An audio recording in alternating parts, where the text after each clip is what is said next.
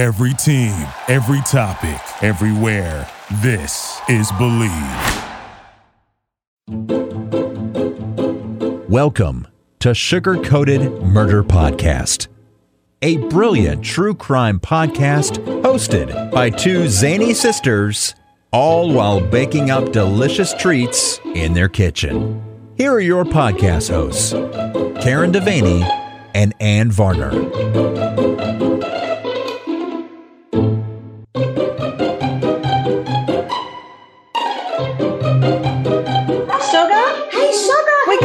Episode. I am so delighted. You know what we're doing tonight? We're slaying we in the are. kitchen. It's another slay. I'm so excited. We found another friend and another person that's brave enough to slay in the kitchen with us. I mean, brave. I'm so excited. Yes. Who is it? Her name's Jody. Oh, okay. Her name is Jody Millman, and she is an author. Right. She's an award-winning author. Oh, my gosh. We aspire to be her. Yes, we do. And she's a lawyer, which is so out of my league. Oh, my gosh. We really need to stay on the up and up tonight. I know. We cannot have any criminal activity. Nothing illegal is happening. No. Well, I don't know when it ever did, but whatever. This podcast is probably illegal, but it's okay. Welcome, Jody. We are so happy to have you with us. Hey, Karen. Hey, Ann. How you doing this evening? Doing good. We are so fine. If we were any finer, it'd be illegal, and then you would be involved. Oh, Lord. There we go. There we go. Jody, tell us a little bit about yourself. Well, I know you gals are down in Charleston. I'm at the other end of the northeastern coast. I'm in Poughkeepsie, New York, which is about an hour and a half north of New York City on the Hudson River. And I grew up here, spent some time away, lived in Syracuse, where I went to law school, New York City, where I went to law school.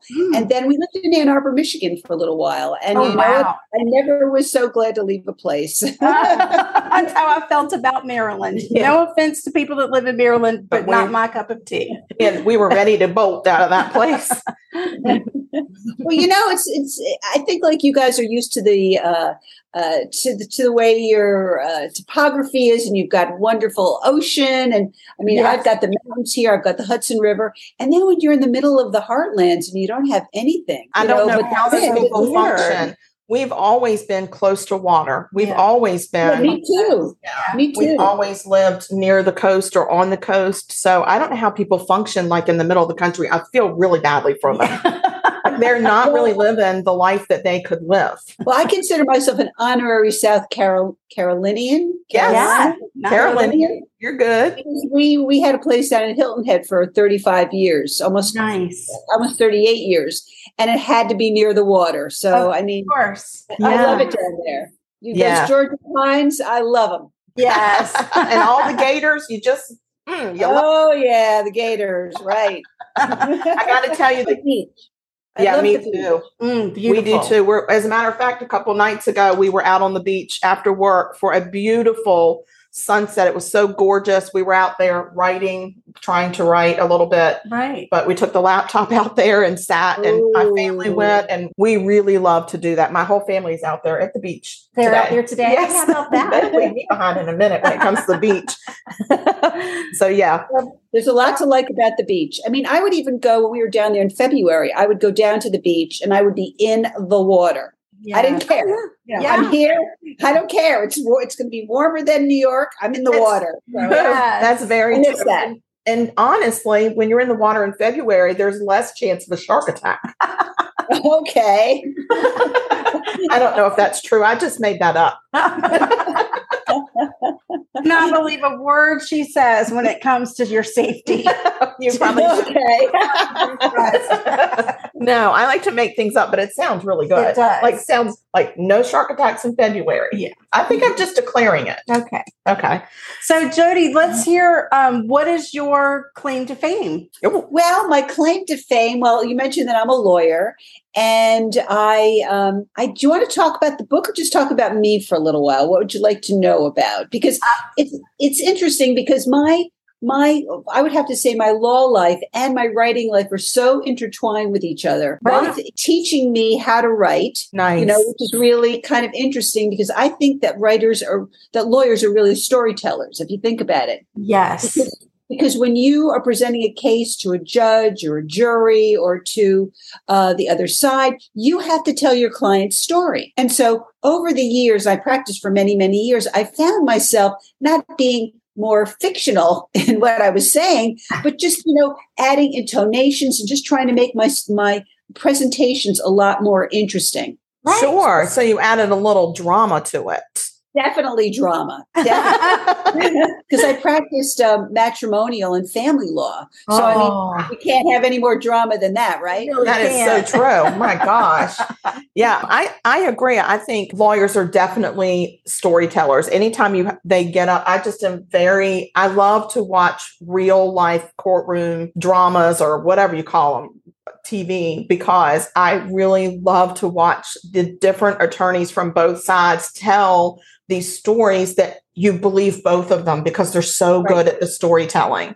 And then it's like, how would I ever be a juror? Right. How would I make it? Like, I believe it'd be the last person that talked is going to be the winner. Right. Like it's going to have nothing to do with the case. It's just going to be what attorney I thought put on the best show. You cannot be a juror. She's out. She's out. You're disqualified. Right? Note to self. Yes. If you think about it, there are two sides to every story. And, it's the job of let's say if you're doing a criminal case, it's the job of the criminal defense attorney, to paint your client in the rosiest picture. And then on the other side, it's the prosecutor to make him look like a villain. So it's the juror's job or the trier of fact's job to decide, who's not necessarily who's telling the truth, but you're right, who's more convincing. Yeah, right? It is. It comes down to being convincing, and that is putting on a show. So was it a natural progression for you then as a lawyer to decide to write a book? Was there a certain point where you were like, I've got to write this book? Actually, the answer is yes, because both of the stories that I've written about were stories that were inspired by crimes which I had a personal brush with. Right. And the first, my debut novel, which is The Midnight Call, and that's being re-released by my new publishing company on October 11th, tells a story. Actually, it was inspired by my history teacher, by my junior high school history teacher. And he was like an incredibly charismatic guy, and he really made world history interesting. When we were studying China, he'd dress up like Genghis Khan. If we were studying American history, come in like Robert E. Lee. Here was a guy who was really dedicated. He was very dedicated to his craft. Incredibly dedicated. And the students loved him. And he was the type of guy that when you graduate and you go back to visit your school, you'd go visit him because he was such a cool guy. Yeah. Right. Well, 10 years after I graduated, the summer I graduated from law school, I was sitting at home and opened up our local paper, and there's his picture on the front page, teacher held in connection with student's death. I was like, oh my God. Wow. So I knew the family of the student because his brother was in my homeroom class.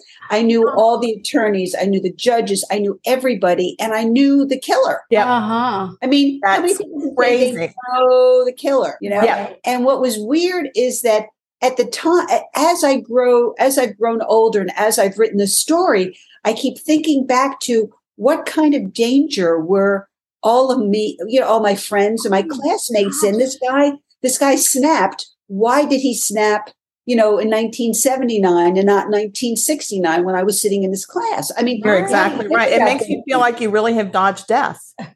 Yeah, dodge the bullet. Yes. Yeah, definitely. Oh my God. That is a literal thing right there. Like that is, that you can't get more of an epitome of an example of that. Exactly. So I kept thinking, after as I was following all of this, I was going to the courtroom, the courthouse and getting, the records and pulling things out and collecting a file thinking, someday I'm going to write about this. Because it's such an incredible story about how we don't know the people that are closest to us. Do you know what I mean? That who do you really ever know? Exactly. And and there's a term in criminal psychology that's called the mask of sanity. Mm-hmm. And that mask of sanity is what people how serial killers are able to just live amongst us and to it's that mask. We all have different masks, right? And so their mask that they present is not themselves. It's not the real person. It is what they need to do to convince other people that they are just like them. And that is an actual term. It's the mask of sanity. And I think that, we all have a little bit of that, but I think killers have an extra dose. An extra dose. That's right. Mm-hmm. Yeah. And this gunlight, this teacher was actually acquitted of the crimes. What? Because in New York, he was determined to be criminally insane and unable to stand trial. So instead of him going to jail, he's been sent to a psychiatric center, forever. But because it's New York State, he has the ability every 2 years to request to be released. So every 2 years, it's like rubbing salt in the wounds because it's on the front page of the paper and the story comes up again. And, it's just, and also I got a little flack from people when my book came out. Really? They would say to me, well, it's not necessarily you're taking advantage of the situation, but I know the family and I know everybody was kind of woven into the fabric of the story. And some people were really pretty upset about the story. But you understand. I can understand it, but you also have the right to tell your story. You have the right to do that. Expression. That's right. Yes. That's right. And they have the right to. We're going to really dive into this. Yeah, this is so fascinating. And I did listen to the audio version of The Midnight Caller. So I'm very excited to talk about it with you. But let's go over the recipe that y'all are going to slay. Yeah. So we'll talk about this recipe that we are slaying. Okay. So I've got to pull it up again because I keep shutting off my phone like a doofus. And it is they're called raspberry cheesecake. I don't have the title. Raspberry cheesecake bars, I think, is what they're called. It's not a bar, it's cookie. It's a raspberry cheesecake cookie. But what I would call these are thumbprint cookies. Okay. But it's okay. We're gonna use this recipe, which we already have. And the really cool thing is it's 5 ingredients. Oh, I love a 5 ingredients. Love it. And the 5 ingredients, you mix them up and then you put it in the refrigerator and it chills for 45 minutes to up to 2 hours. Oh, okay. So, you have time to take a break, have a drink, whatever, eat some berries, whatever you want to do. And then, it's like you cook it in stages. So luckily, Jody and we're on the same page because we're besties.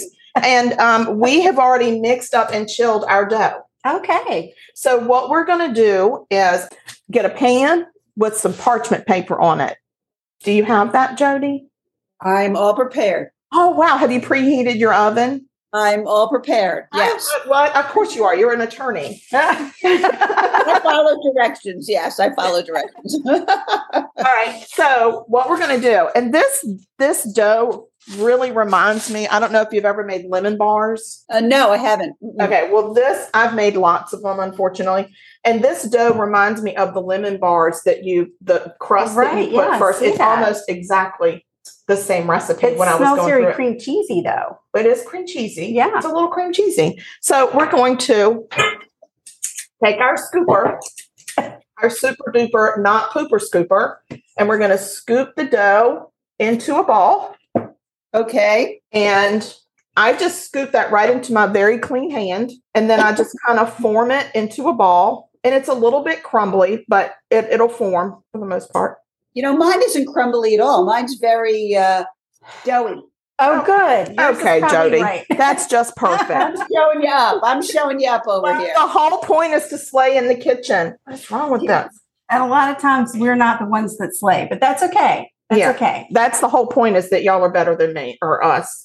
So anyway, we're going to put a ball and we're going to fill up our tray, our cookie sheet with our cookies in balls. How many do you think this is going to yield? Any idea? I think it yields 2 to 3 dozen. I wouldn't say more than 3 dozen. Wow. So I definitely think it's at least 2. Do you agree with me?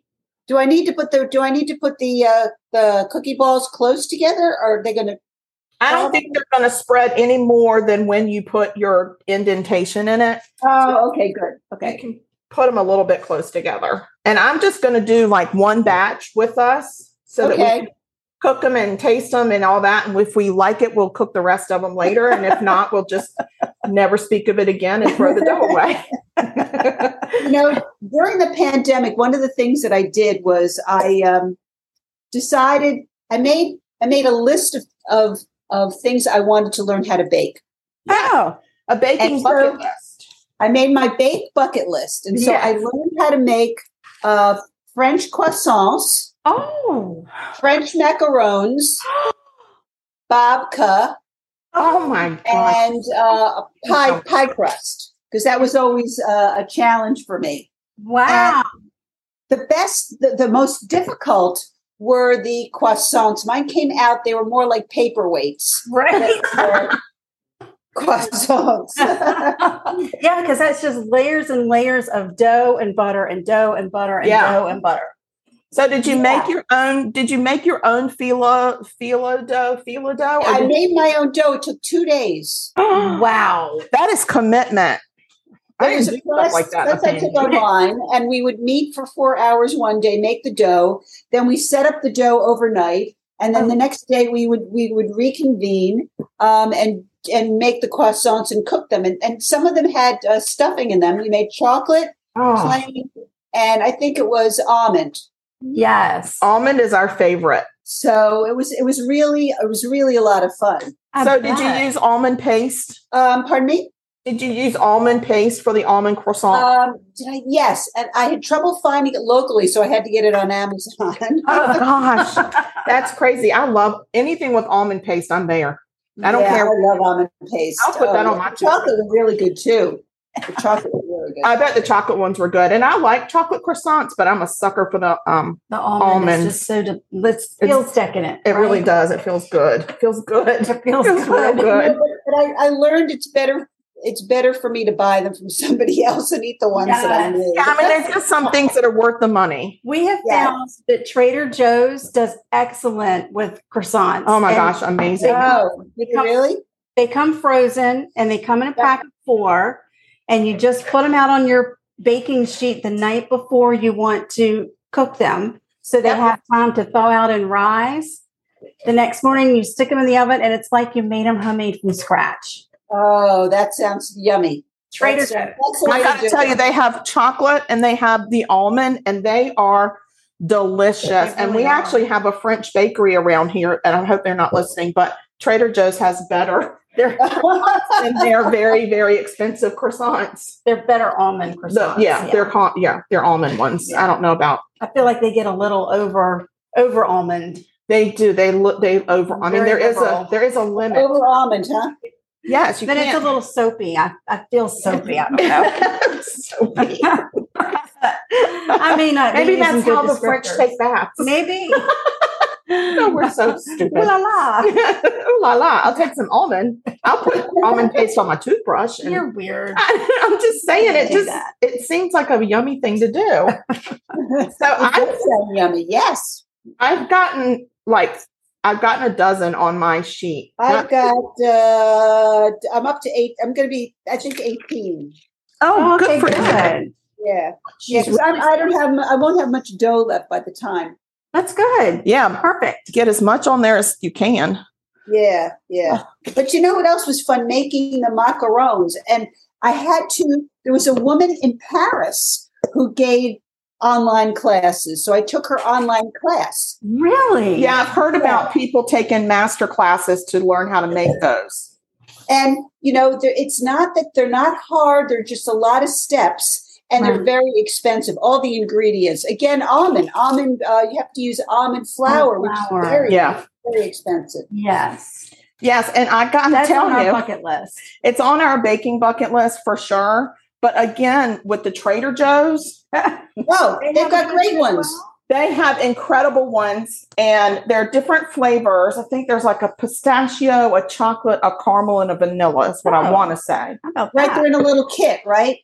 Well, they're frozen. Yeah, and you just had those. Yep. Yeah, and I really like them. They are terrific. They're good. You know, you can freeze macarons up to 6 months. Oh, I did not know. Yes. Yeah. You can get to bacon on some macarons. And we're not like Trader Joe's isn't paid us any money. No, Trader Joe's does not pay us to advertise. I love Trader Joe's. We don't have one. I have to drive 45 minutes to go to one. Oh no! Oh gosh, we have to go into the next town. I go with a cooler and I stock up. I don't blame you. I drink their creamer. They have a really good oat milk coffee creamer. Yeah, and I love it. So when I go, I get 6 at a time. And then my kids come over and they take some. So then, it doesn't take me long to go through them. They also have they used to have a really good frozen key lime pie too. Oh. I used to stock up, and then when I would have dinner parties, I would, take them out, and the raspberry tarts. They have great stuff. Really, they really do. We're spoiled because our mom makes the best key lime pie, and she has taught us how to make it now because it's one of those things. When my daughter turned 21, her present to my daughter was they went into her kitchen and she taught my daughter how to make the pie, which is really cool. And then we were allowed to learn because we threw a fit because she taught my daughter and she didn't teach us. And we're like first in line. So hello.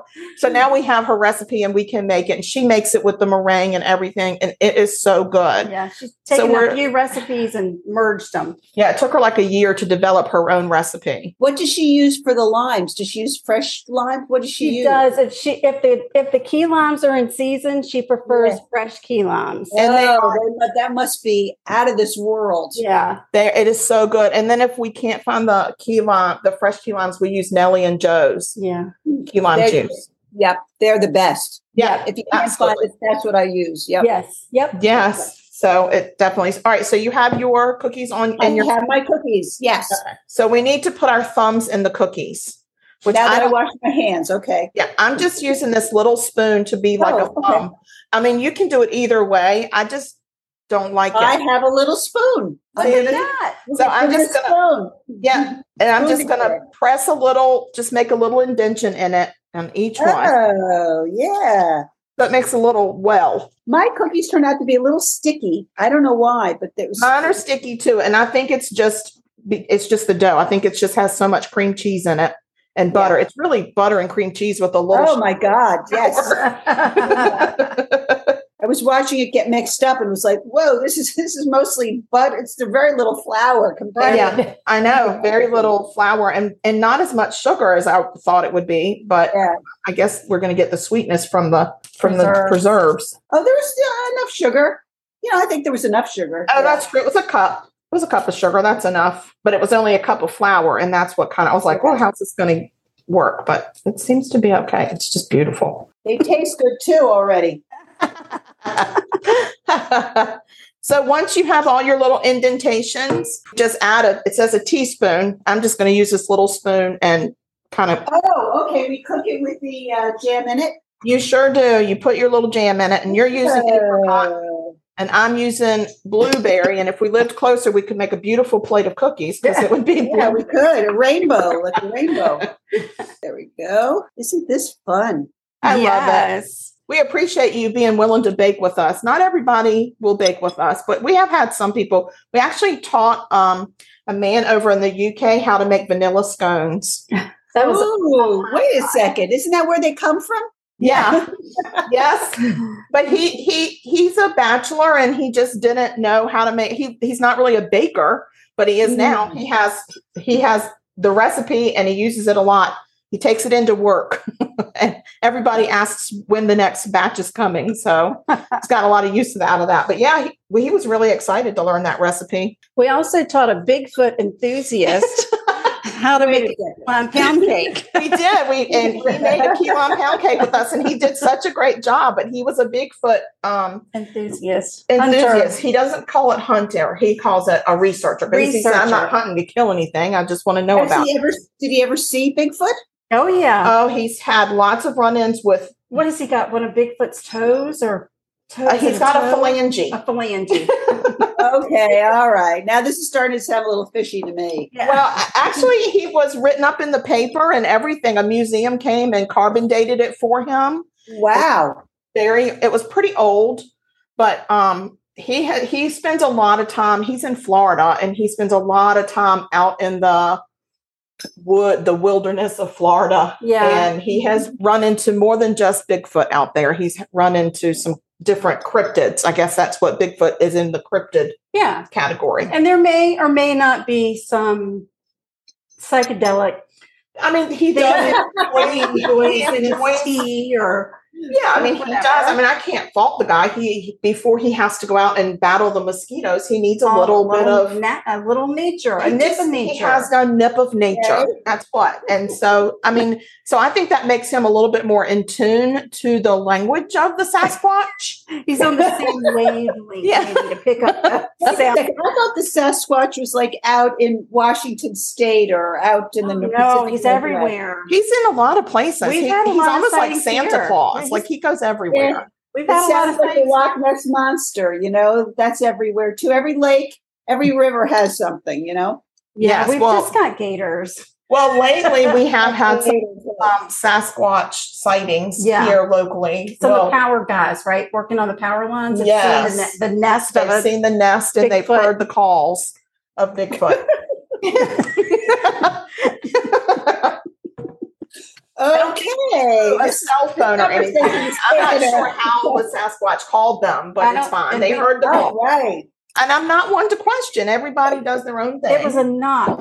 There's a tree knock. Oh, it was the wood knock. Right. Yeah, that was the call. It was the knocking of wood. There was wood knocking. And we don't know if that particular power worker had any drug tests after that. I don't know. I don't want to mess with his career. Yeah. So that may he was brave enough to report it, though. Really? I am going to put law cookies in law oven.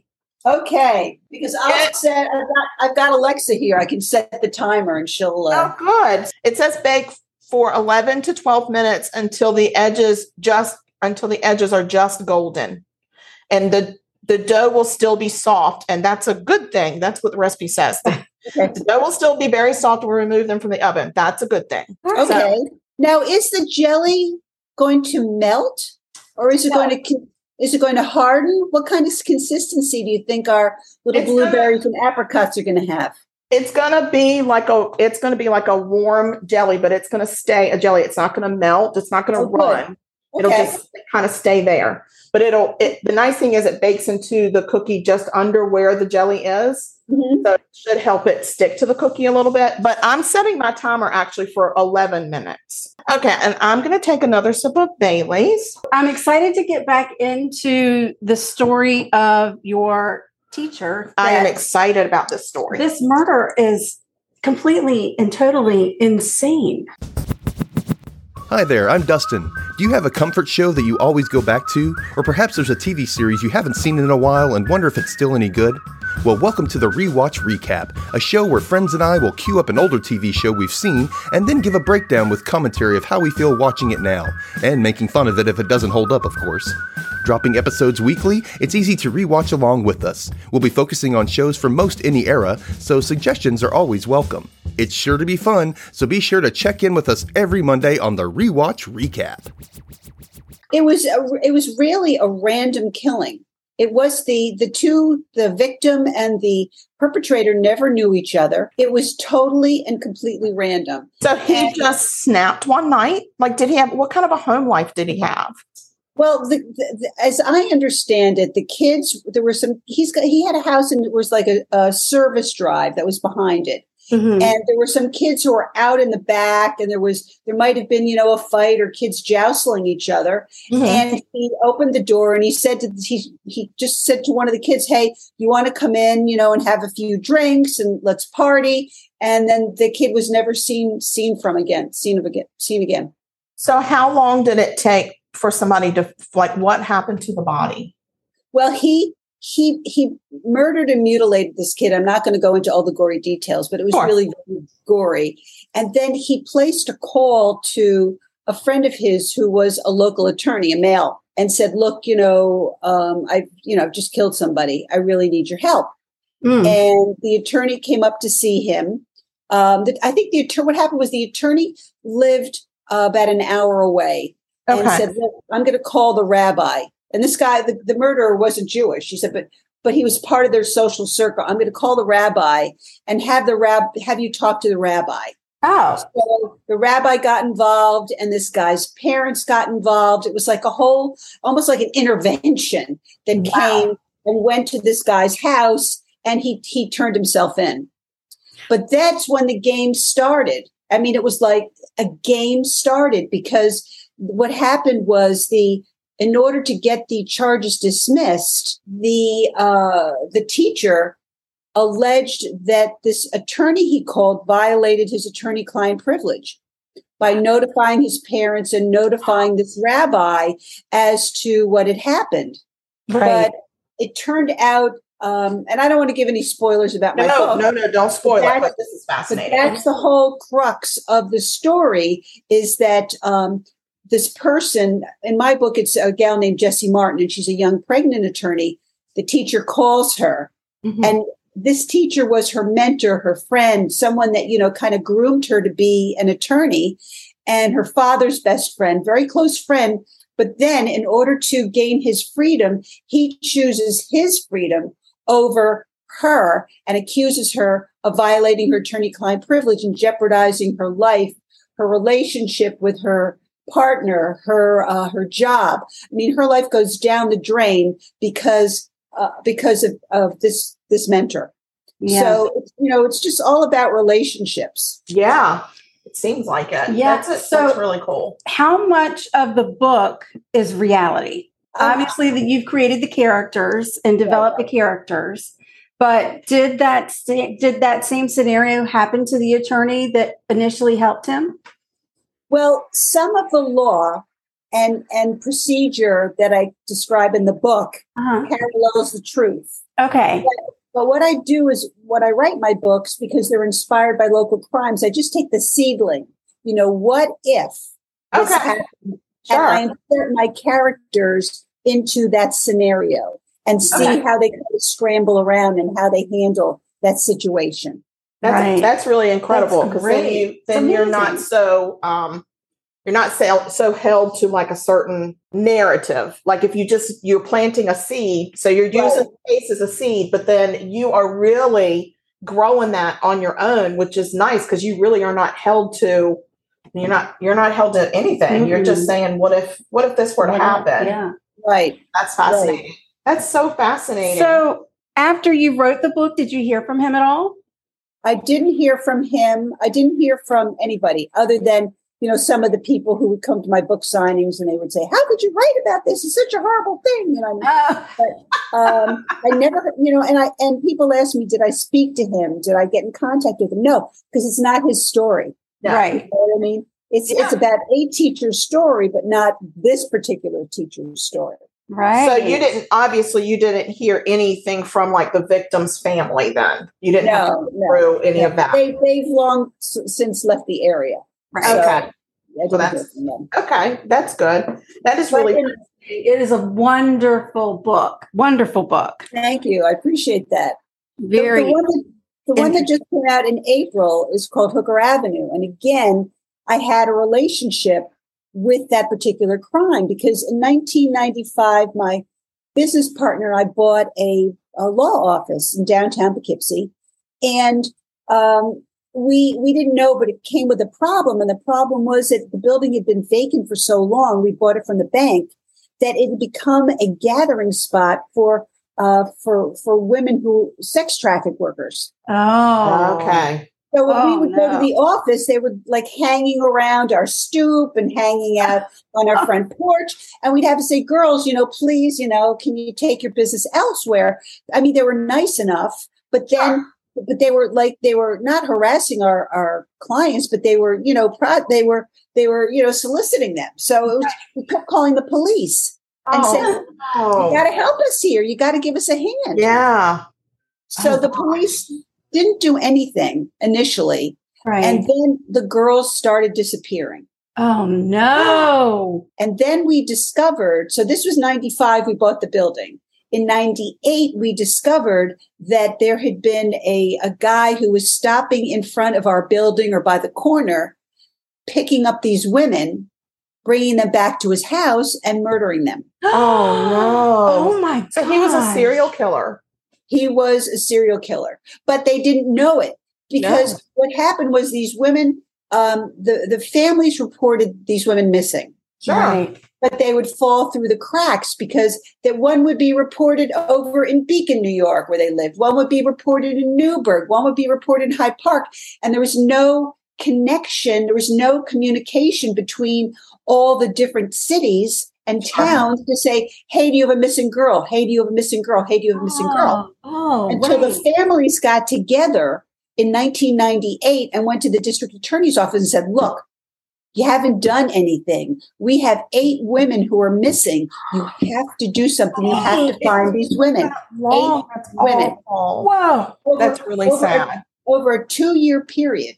The police did nothing. Nobody did anything. So they formed this task force where they brought in the FBI and they brought in the State Bureau of Investigation and they had, helicopters. They had everything going on and they couldn't find anything. They couldn't find anybody that they thought could possibly be responsible for the disappearance of these women. So then a woman shows up at one of the local Sunoco stations and she's beaten to a pulp. And the owner of the Sunoco station calls the police and says, look, I've got this woman here. I really think you have to investigate. So they send the cop cars over. They do the investigation. And this woman describes this guy named Kendall Francois. Well, it turns out that they had previously brought him in 6 months ago or prior because another prostitute had complained that she'd been beaten up by him. Oh my gosh. So they bring him in, they're interrogating him. And I heard this from the district attorney. She's sitting there.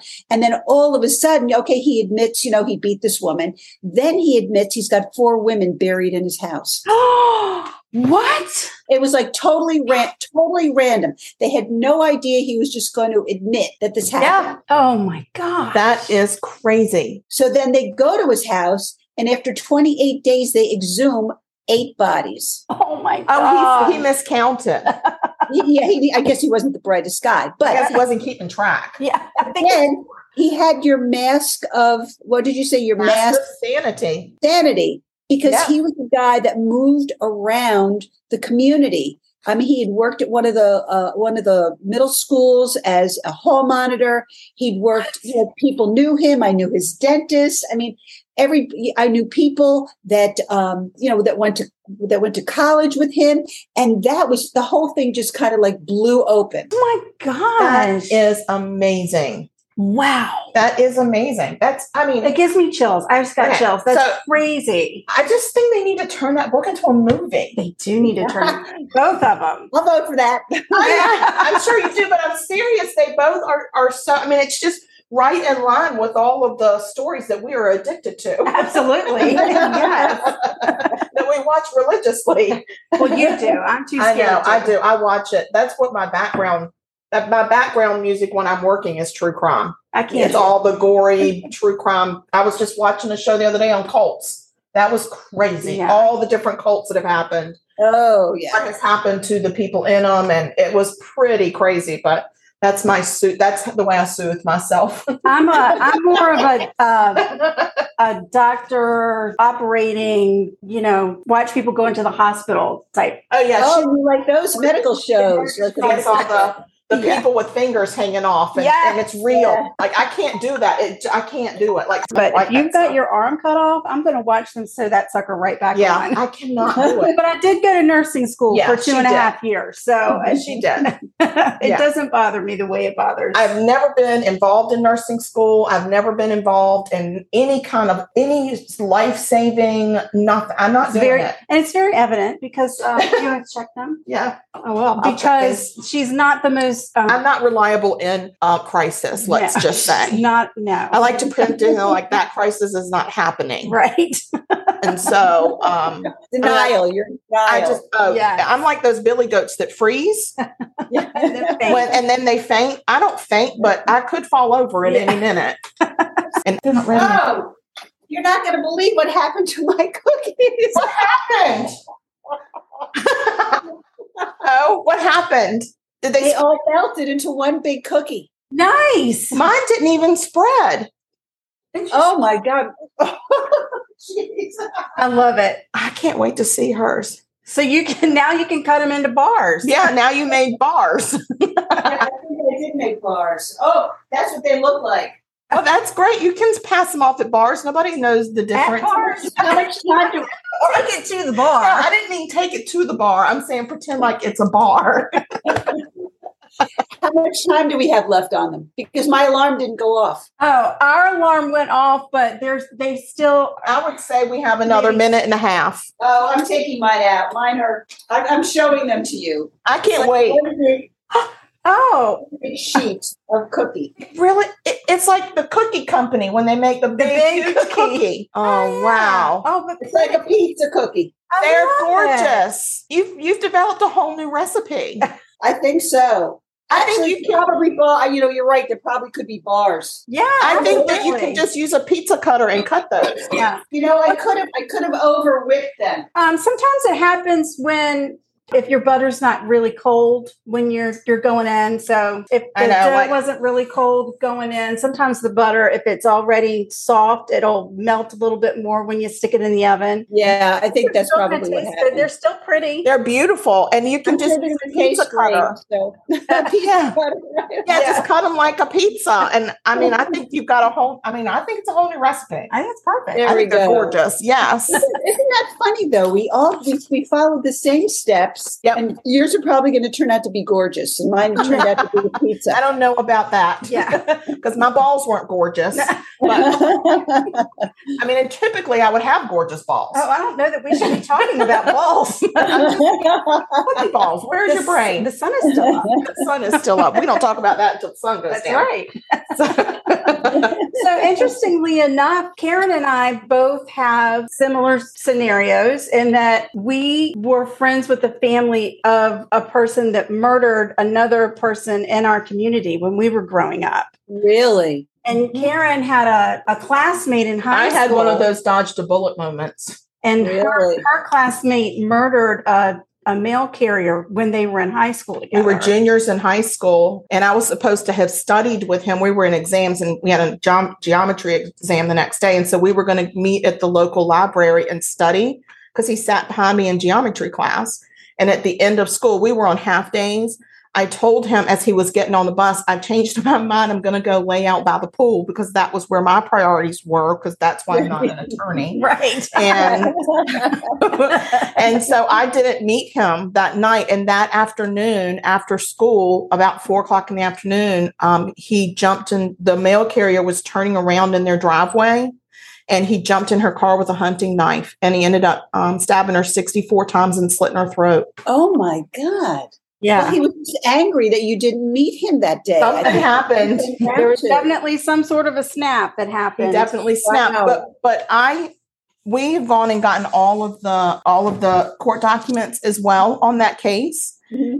And I actually found the psychologist report because he was a juvenile. He was 17. Mm-hmm. He had to see a psychologist.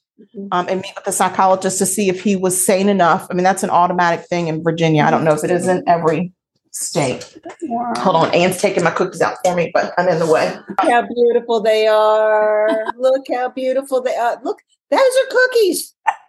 I guess, I don't know what, because I thought I didn't do it right because my dough was so crumbly.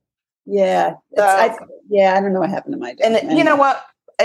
It could be a humidity thing. I mean, who knows? Cooking is just practicing. It's it's not a science fact. It's just we're going to give it a try. So, but anyway, so I got the court documents and reading the psychologist's report. He was a ticking time bomb. Matter of fact, he had a couple of run-ins in the community that had just been handled very quietly, either not in court at all or with our principal, but he never brought it to light that he was having any problems at our school. So this is a guy that, he was my buddy. Like he was my math buddy. And he played football and I was a cheerleader. We never had a romantic relationship, but we were friends. We were buddies. And so it just, when it happened and the next day, my dad came in and woke me up to go to school the next day and told me that he had been arrested because he murdered a lady. I didn't believe him. I was like, they've got the wrong guy. It took me months to come to terms, but I kept saying it's going to come out. They have the wrong guy. They have the wrong guy, but they didn't have the wrong guy. Like the knife that he used to kill her, he had washed it off in the kitchen sink and put it in a tackle box under his bed, and they found it and had her blood in the handle. So it's kind of hard to say it wasn't him. So, but he actually went to prison for life. He got life plus 60 years because he kidnapped her.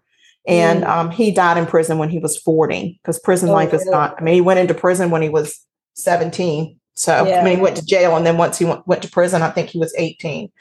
He actually confessed right before the trial started because he just wanted to save his parents from, they were, of course, having a really hard time. His mom was a bus driver at our school.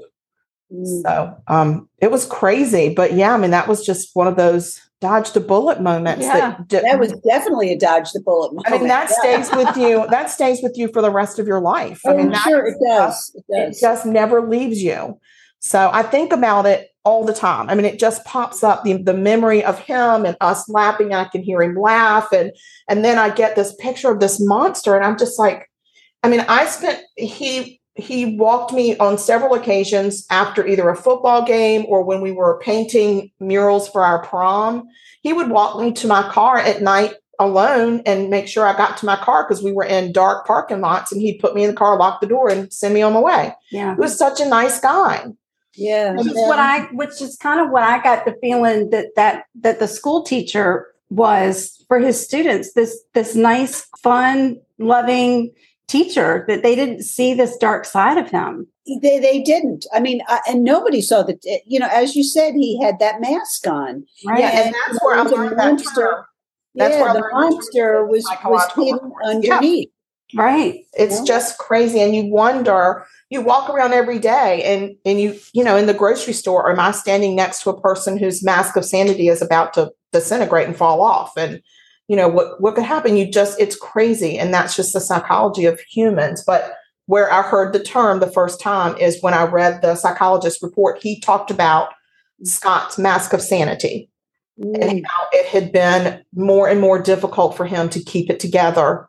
And so it was just a matter of time. So I could have been his victim. Yeah. If I had met him. That's right. That's right.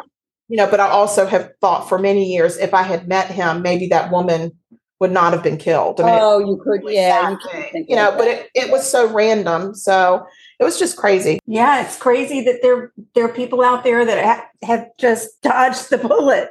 So you say, that it hits so close to home with the murders. So can you tell us the status of these two people without giving away anything in your book? In real life, the serial killer died in prison. Okay. And that was in 2014. He died. All right. And then the teacher is still in a psychiatric hospital. Okay. And, every 2 years we hear about the case and wonder if he, it's like, who was it? The John David Chapman who killed John Lennon? He just came up for parole. Yeah, that's right. Yeah. He sure did. Yeah. And again, I guess for the 11th time. And for the 11th time, they said no. People, they have the right to petition, and they do. Right. But with the teacher, though, if you think about it, a teacher is surrounded by so many vulnerable students. Oh my gosh. I'm surprised I'm surprised that he actually snapped and lured a kid that he didn't know in, when it would have been so much easier to lure a student or an ex-student or a parent in. It's just, it really does speak to, something must have popped. I don't know. Right. That night. It's just crazy. I went on to Murderpedia when I was finished listening to the book and read about him in real life. And I was like, what? What happened? What happened there? They don't know what happened. as much as you can have all of the specialists, and all the experts in the world, but you can't explain what goes on in the human mind. No, but it doesn't even sound like he was exhibiting signs prior to. He wasn't. It just one day he was this great teacher, great with the kids, very involved in the education process, and the next minute he's murdered an 18-year-old. And that's what's really what blows my mind, because so often once the person pops or whatever, they go off their rails. A lot of times you'll have people coming out of the woodwork saying, oh yeah, I mean, remember when he was a kid, he used to light cats on fire, or, he used to mutilate animals, or, you know what I'm saying? I mean, that's the thing, is usually that happens. Like when this guy, Scott, got arrested, I mean, there were people that were, but the other cases came to light, and, there were other people that were saying they had run-ins with him and stuff like that. But it doesn't sound like that happened for this teacher. No, it actually, what happened was that when he started to apply for release from the psychiatric hospital, people started popping up saying, oh, he sexually abused me. Oh, he's a pedophile. He kept all of these things really well hidden. In fact, one of the guys, this is when Oprah was on the air. I mean, how many years is that? 20 years ago, she did a thing about male victims. Yes. One of his victims popped up and spoke. Really? On Oprah's show. Oh, so my gosh. over time, people started to, bring out episodes that they'd had with him. And fortunately, that's what's kept him in the hospital, because otherwise he's exhibiting being, the model, of course, prisoner. Absolutely. I've found they all find God when they're ready for parole, and then all help their other their fellow prisoners with math, reading, I don't know, and they earn degrees. Yeah, this guy was a teacher. In prison. And then all of a sudden they present themselves as what they are not in front of the board. They put on another mask of sanity. Exactly. Yeah. That is crazy. That is crazy. That's a great name for a title for a book, The Mask of Sanity. You better copyright that, or say patent, or whatever. I copyright that. I don't know what to do. I don't know. I trademark it. You got to trademark it. Yeah. I don't know what to do. You know what to do. I don't know what to do. Okay, so speaking of that, I went on your website, and I'm not a stalker, so don't be nervous. Okay. Okay. But I noticed that you give a lot of workshops. I do. I have a program called the Writers Law School, and people were coming up to me at conferences and saying, "Oh, I hear you're a lawyer." It's a publishing question. So I decided to come up, and especially during the pandemic, I was home, staring at the four walls like everybody else. I said, I'm going to come up with a program that kind of advises writers on copyrights and trademarks and patents and how to start a business and publishing contracts, because I think it's really needed. Yes. So it's a short little program. It's about 45 minutes to an hour. I've been doing it at libraries and for arts organizations, really all over the world. It kind of took off. I started it a year ago, July, and it's really been a lot of fun to go out and talk to people and do it. A lot of it's virtual. So, I just did a group in Florida today, and I think it's needed, because when you're a writer, you think about writing. You don't think about being a business person. You don't think about protecting the work that you're spending all this time creating. Yes, I think it's really important. So I noticed on your list of little things that you offer that you do. That you do editorial support for youth writers. Yes. Called. So we're very youthful. Very youthful. We're like the number on our driver's license. We act very young, like immaturely. But the number on our driver's license might be deceiving, but we're very youthful. So if we were to sign up for that, are you going to ask for an ID? No, I will not ask for an ID. Okay, good. And I'm going to recognize your names anyway. True. we need some help. We're trying to emulate a writer. We're trying to act like we're writers. We're in the process of writing. You are writers. We're in the process of writing a book about one of the murders that we covered on our podcast that's actually from our hometown. And we were not birthed to be writers. No. We were not educated to be writers. We didn't know that we could write, but we're doing it. And we both have jobs that involve numbers. We're numbers people. We're both numbers people. Okay. So but the podcast has been a real good creative outlet for us because it has nothing to do with numbers. Right. So that's good. And so now we're writing this book and we need workshops. We need some There workshops. you go. There you go. Yeah. Well, if you go on my website, you'll see the list of all the dates that I'm giving them, and you can sign up. A lot of them are for free. So Yeah, I saw that. Yeah, I didn't see anything that was out of our price range. Believe me, I was looking. Like, I'm going to find the one that's $300 and say, why are you charging $300? And I couldn't find it. Well, writing is really a muscle. And I mean, honestly, when I started, I was a technical writer because, I mean, that's what lawyers are. Right. I was a technical writer. So I had to go, I went to Thriller Fest and I learned, what is a story arc and, how, exactly the plot, where things should happen in your plot. And it's just, and how to craft a good villain. I mean, there's certain things that you can do to learn it. Thriller Fest. We need to look at Thriller Fest. We've been missing out. There was also one down closer to you in Florida called Sleuth Fest. That's we definitely we are sleuths. There you go. You are sleuths. We're Sleuth. Not sloths. Sleuths. No, I mean on Sundays I tend to be a sloth, but on all the other days I'm sleuthing. We're out there sleuthing all the time. There you go. See, our podcast is We Sleuth. But that's what you do. It's a muscle. You can learn it. It's craft. You can just have fun. That's what it's all about, having fun. Yes. Wow. And that was a piece of advice that we got from a local author here that we know. And I was reaching out to him saying, we don't even know how to start. Like, we feel stupid just trying to put words on a page because we know that this is so above us. And he's like, it's not above you because you already talk. So just write the way you talk. Right. And that's what's going to bring your personalities into it, because that's what makes your podcast popular. And that's what's going to help your book. And that was really, to me, it was like permission to write. Yeah. Yeah, I just needed somebody to say permission to write. An so author that's actually sold books is telling you you can do it. Yes, absolutely. So, but anyway, we're in awe of your books. Oh, thank you. I appreciate that. So, not my cookies though. My cookies are nothing. Well, let's taste them. Why don't you pizza cut one and let's taste it, because it might taste better than it looks. Oh yeah. Let's see. Okay, I'm getting the pizza cutter. My shiny red pizza cutter. I love it. Yeah, my mouth. This is weird. Don't say that.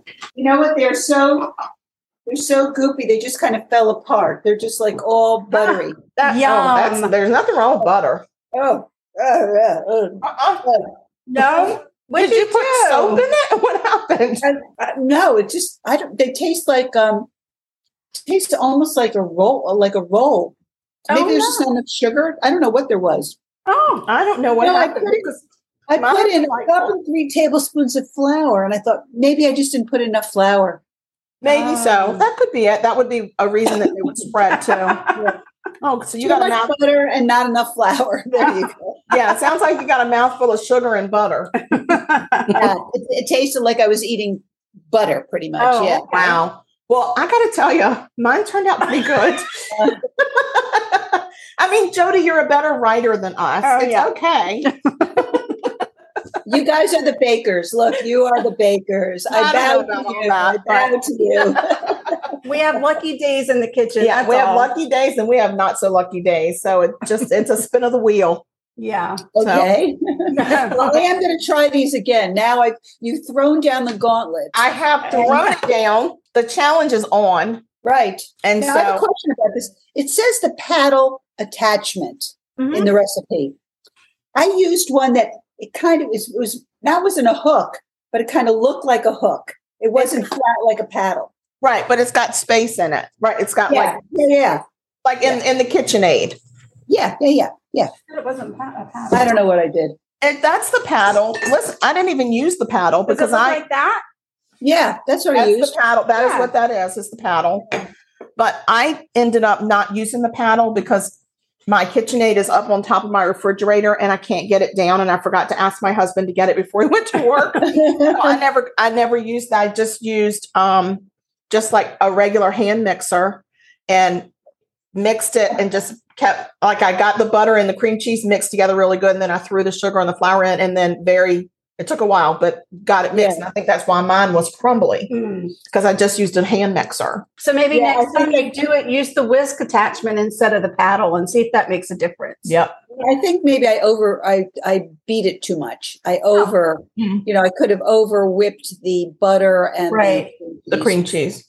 Yeah. Well, all I know is try it again. Yeah, I am. I'm going to try a hand mixer next time and see how. Yeah, yes. And then let us know. You can email us a picture when you get it perfect. I am definitely. We'll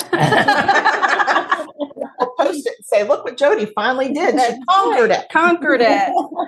Well, they looked real pretty before they went into the oven. They were gorgeous. I was really impressed, and I was like, I even said under my breath to Ann, "Mine don't look so good." She's like, "Just put them in the oven. We'll deal with them." How do they taste? Yummy. They taste so good. Delicious. And the blueberry is amazing. Sorry. Good. I'm sorry. That's okay. Look, I'm sorry that my cookies turned out. Well, it's really science. I mean, if you think about it, Absolutely. You guys are, mathematicians, and you know how to do things. And wow. I don't know what I did. Anyway, it's obvious that it was fun. It was fun to do it. Just met us. Karen's a whiz at spreadsheets, and I'm an auditor, so I'm attention to detail. Yeah, that is true. Well, Jody, this has been so much fun. We can't thank you enough for taking time out of your schedule to come on our silly little show. And yes, thank you so much. We really, really love your books, and we you've got such a sweet personality. You're so much fun. I just feel like I feel like we could be friends. I mean, we definitely could be friends. We definitely think. I just think so. Absolutely. Poughkeepsie, here we go. Poughkeepsie, how did we get there? I can learn something from you guys about baking and also about true crime. There you go. Exactly. And sleuthing. Yes. That's to my resume. Yeah, resume builder. I love that. So just for our listeners, where can they find your books? Well, they can find my books on Amazon, any independent bookstore, places where books are sold. Okay. As I said, October 11th, the second edition of The Midnight Call will be released. And then I'll have a new book coming out in the spring of 2023. Oh, exciting. And my website is www.jode, Jode, Millman, MILLMAN.com. That's how they can find me.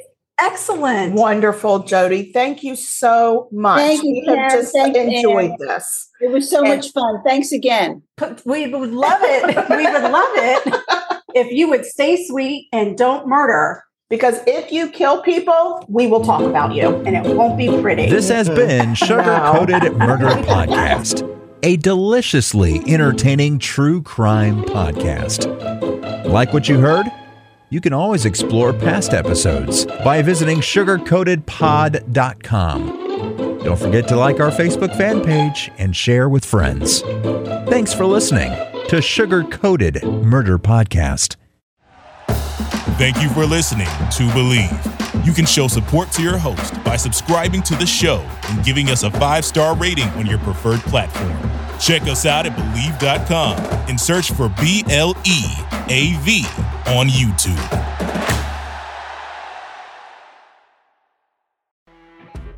You know when you're listening to a true crime story that has an unbelievable plot twist that makes you stop in your tracks? That's what our podcast, People Are the Worst, brings you with each episode. I'm Rachel. And I'm Rebecca. We're identical twins who love true crime cases that make you say, didn't see that coming, and we hate the people responsible for them. Listen to People Are the Worst now on Apple, Spotify, or wherever you get your podcasts.